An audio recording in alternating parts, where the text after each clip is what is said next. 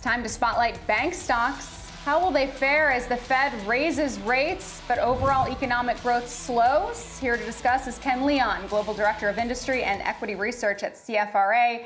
Ken, thanks so much for being here. Great to be here. So Ken, financials are the best performing sector in the Dow and S&P 500 today. How are the big banks going to be impacted as the Fed raises rates? Is this just the beginning of what could be a continued rally? Yeah, first of all, the 10-year Treasury, they're moving up swiftly. And the good news is bank stocks are rebounding. They were down 20% as reflected in the KB Bank Index. They're still down 10 to 12%.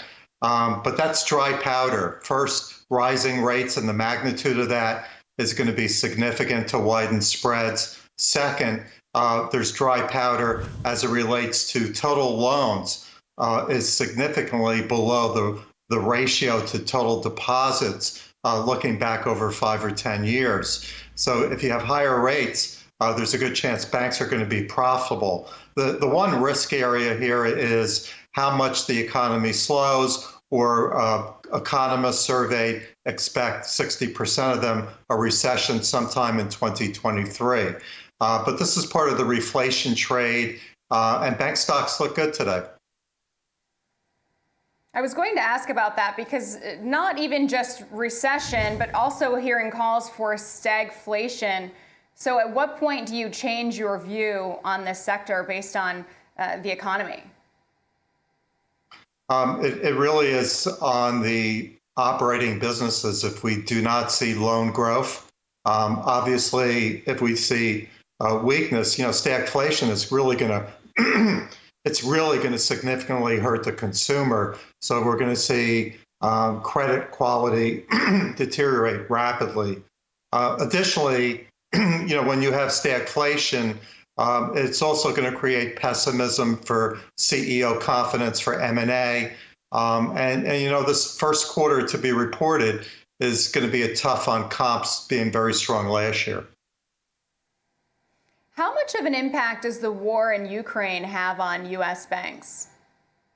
It still needs more sunlight. The direct loan exposure is immaterial.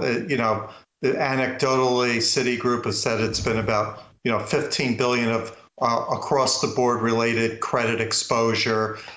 Some of it is related to repo or derivatives, but it's really the correspondent bank relationships with European banks that might be an issue. And then, of course, the impact it has on Europe in terms of its economy and appetite for banking. Most of the large U.S. banks have 65 to 85% of their revenue from North America. The rest is spread out between Europe and Asia. So Russia is not a direct hit, but it's more the domino effect to what it means for the outlook, particularly for the European economy over the next 2 years. Of course, Congress still needs to approve some of the Biden administration's nominees for the Fed. How could those nominees impact this sector? Well, we've already seen one removed, which was Raskin. I think Jay Powell, is renominated. We do need a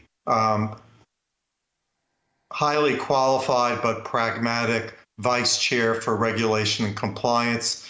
And that's important, maybe looking more to 2023 when you think about the banks on regulated capital requirements and also the stress tests and how much they can release in dividends and buybacks.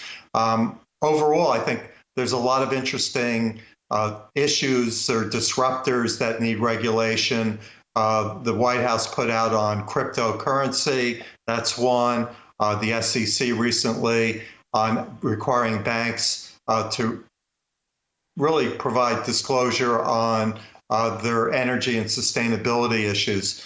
So a lot of these are on the peripheral, but right now I think the Fed is in a rate rise regime. We're looking maybe 7 or 8 rate increases. It would be best if they load one with a 50 basis point increase in the Fed funds rate. Maybe it's the next meeting they have, just so they can show the market because the bond markets are moving higher without the Fed. Yeah, I think stock market's kind of digesting that, maybe coming to terms with a 50 basis point hike in the next meeting. Just in terms of your specific picks, which banks are poised or which stocks are poised to benefit most in this rate hike environment? Oh, that's right. So on rates, Bank of America and Wells Fargo have more sensitivity to higher net interest income, both from the standpoint of that as a percentage of total net revenue and the kind of businesses that they have, which are significantly consumer and commercial lending. Of course, other banks like JP Morgan will benefit, but they are a little bit more diversified to the capital markets. I do want to ask you, though, we've been talking about this rate hike environment for what seems like forever, but we really saw the Fed pivot in late November, right? So why haven't we seen bigger gains for this sector at this point? I mean, Wells Fargo, I think on my list, is the only bank that's up even year to date.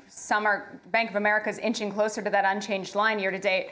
But are you surprised at all about the delay?